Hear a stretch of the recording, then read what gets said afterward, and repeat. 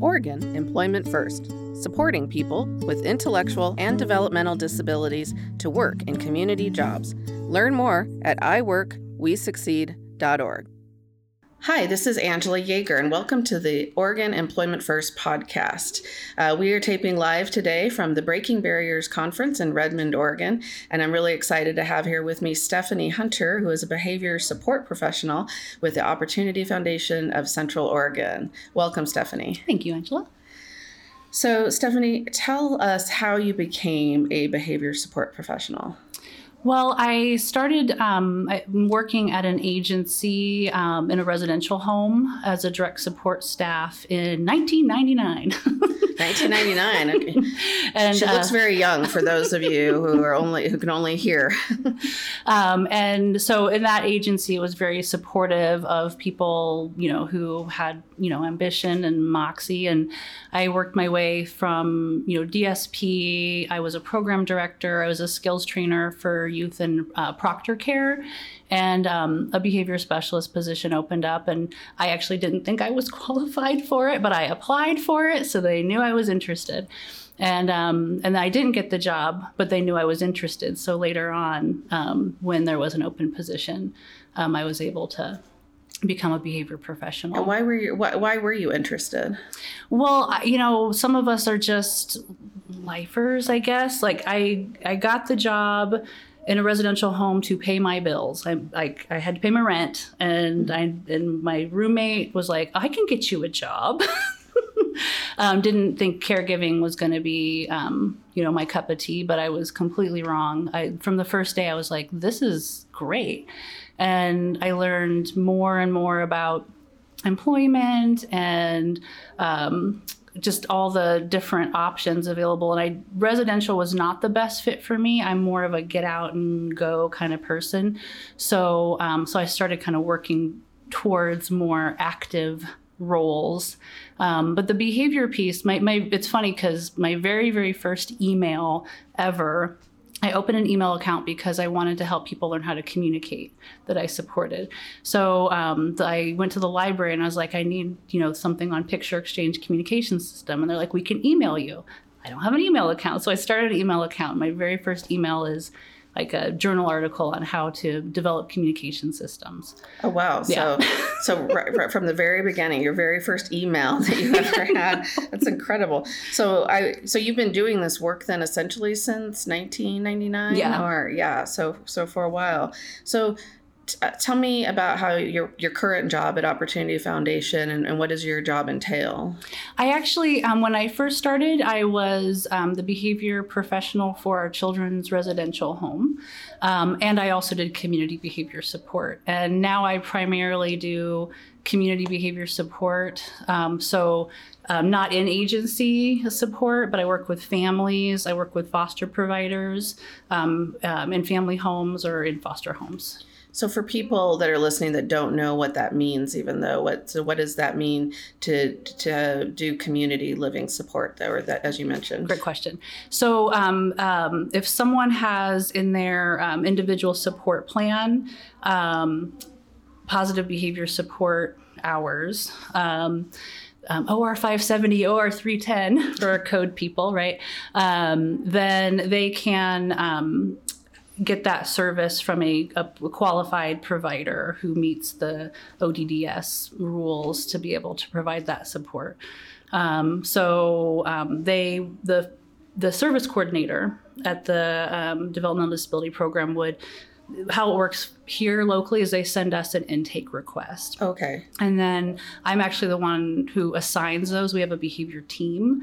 And so I take the intake requests and manage the list, and then I help find goodness of fit and who might be the best person to meet the needs of a certain, family or individual. Interesting. So you have a whole behavior team, and are you essentially sort of the head of that team then? You said you take the requests in and figure out who's going to be a good fit? Actually, I have a supervisor who supervises our entire behavior team. I do that part of just the community stuff, not the in-agency stuff. Yeah, this is fascinating. Have you heard about Employment Outcome System? It doesn't sound exciting, I know, but it is. The Employment Outcome System, or EOS website, puts you in control.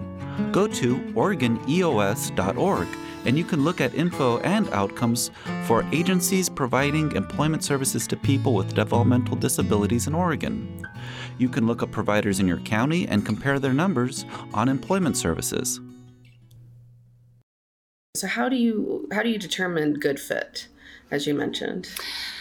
It's a good question. I mean, and that's one of the things that we are all encouraged as behavior professionals to widen our scope, but also honor our scope. So, someone on our team is very skilled with people who are older, who have, maybe certain diagnoses or life experiences. I would, there is, someone on our team who she's like, I would rather work with adults. Kids are just not, it's not my skill set. Right. I would never assign her a child. Okay. Or teenage boys. Mm-hmm. That's a certain skill set. Right, just in general in life, right? Yeah. Right. So, how, in the terms of the work environment, of course, this is employment first, how can behavior supports be used in the work environment? That is, and I want to say, I feel like it's an untapped resource, at least, and that's me speaking personally, because, and I was trained on how to organize work environments and help with positive behavior supports in that environment. And I think that there's a lot that we can provide. One is just adapting the environment. So walking into an environment and being like, that's going to be a trigger, that's going to be a distraction. Is there ways that we can reduce clutter, reduce noise, reduce triggers in this environment? Looking at safety needs, supervision needs, visual supports. So how can we make this work make sense for this person, to the way that they learn, the way that they, think.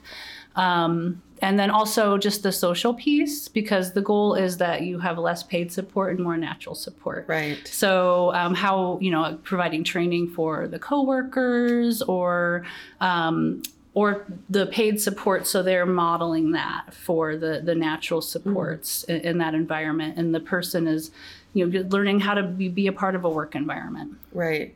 So to give people that are listening a picture, can you give an example of how positive behavior supports have helped someone on the job?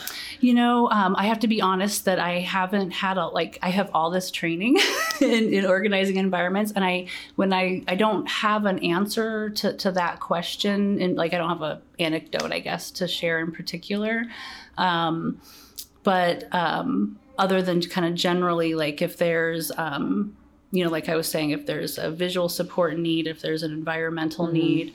Well, for instance, here at the conference, this is a loud environment. There's, 500 people here. And I noticed that they mentioned that they had a quiet space set up. So that's the kind of thing, in the workplace, if you were, looking at the person's needs, maybe they work in a very busy environment and they need a quiet space. Would that be something that you absolutely that you could help them with? And actually thinking, because I'm also a foster parent for a young man who is transition age, and I'm thinking in terms of because he works at the school store.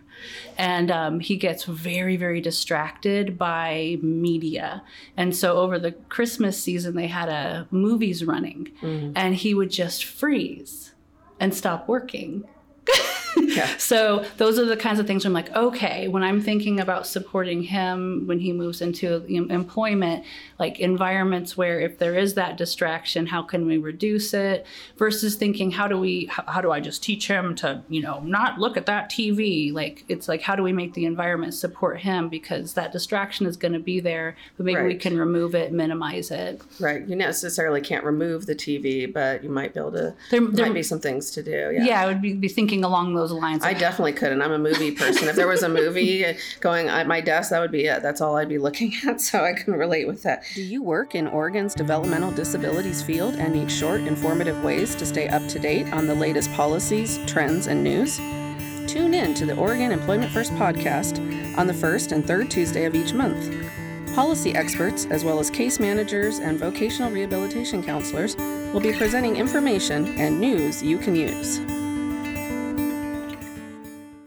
So you mentioned, your foster son and getting ready to, in transition services. And then I think you told me that you also have another child who's going to be entering transition services at some point, possibly. Yes. So, can you talk about early preparation for the workforce and what, families might be, wanting to think about?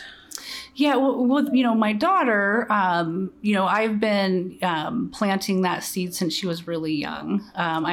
When she was first diagnosed, I became involved in family networks. I went through this amazing training called Partners in Policymaking, which is just about how to change the entire landscape to be more inclusive, leadership skills. So I've been really kind of raising her to see disability as an attribute.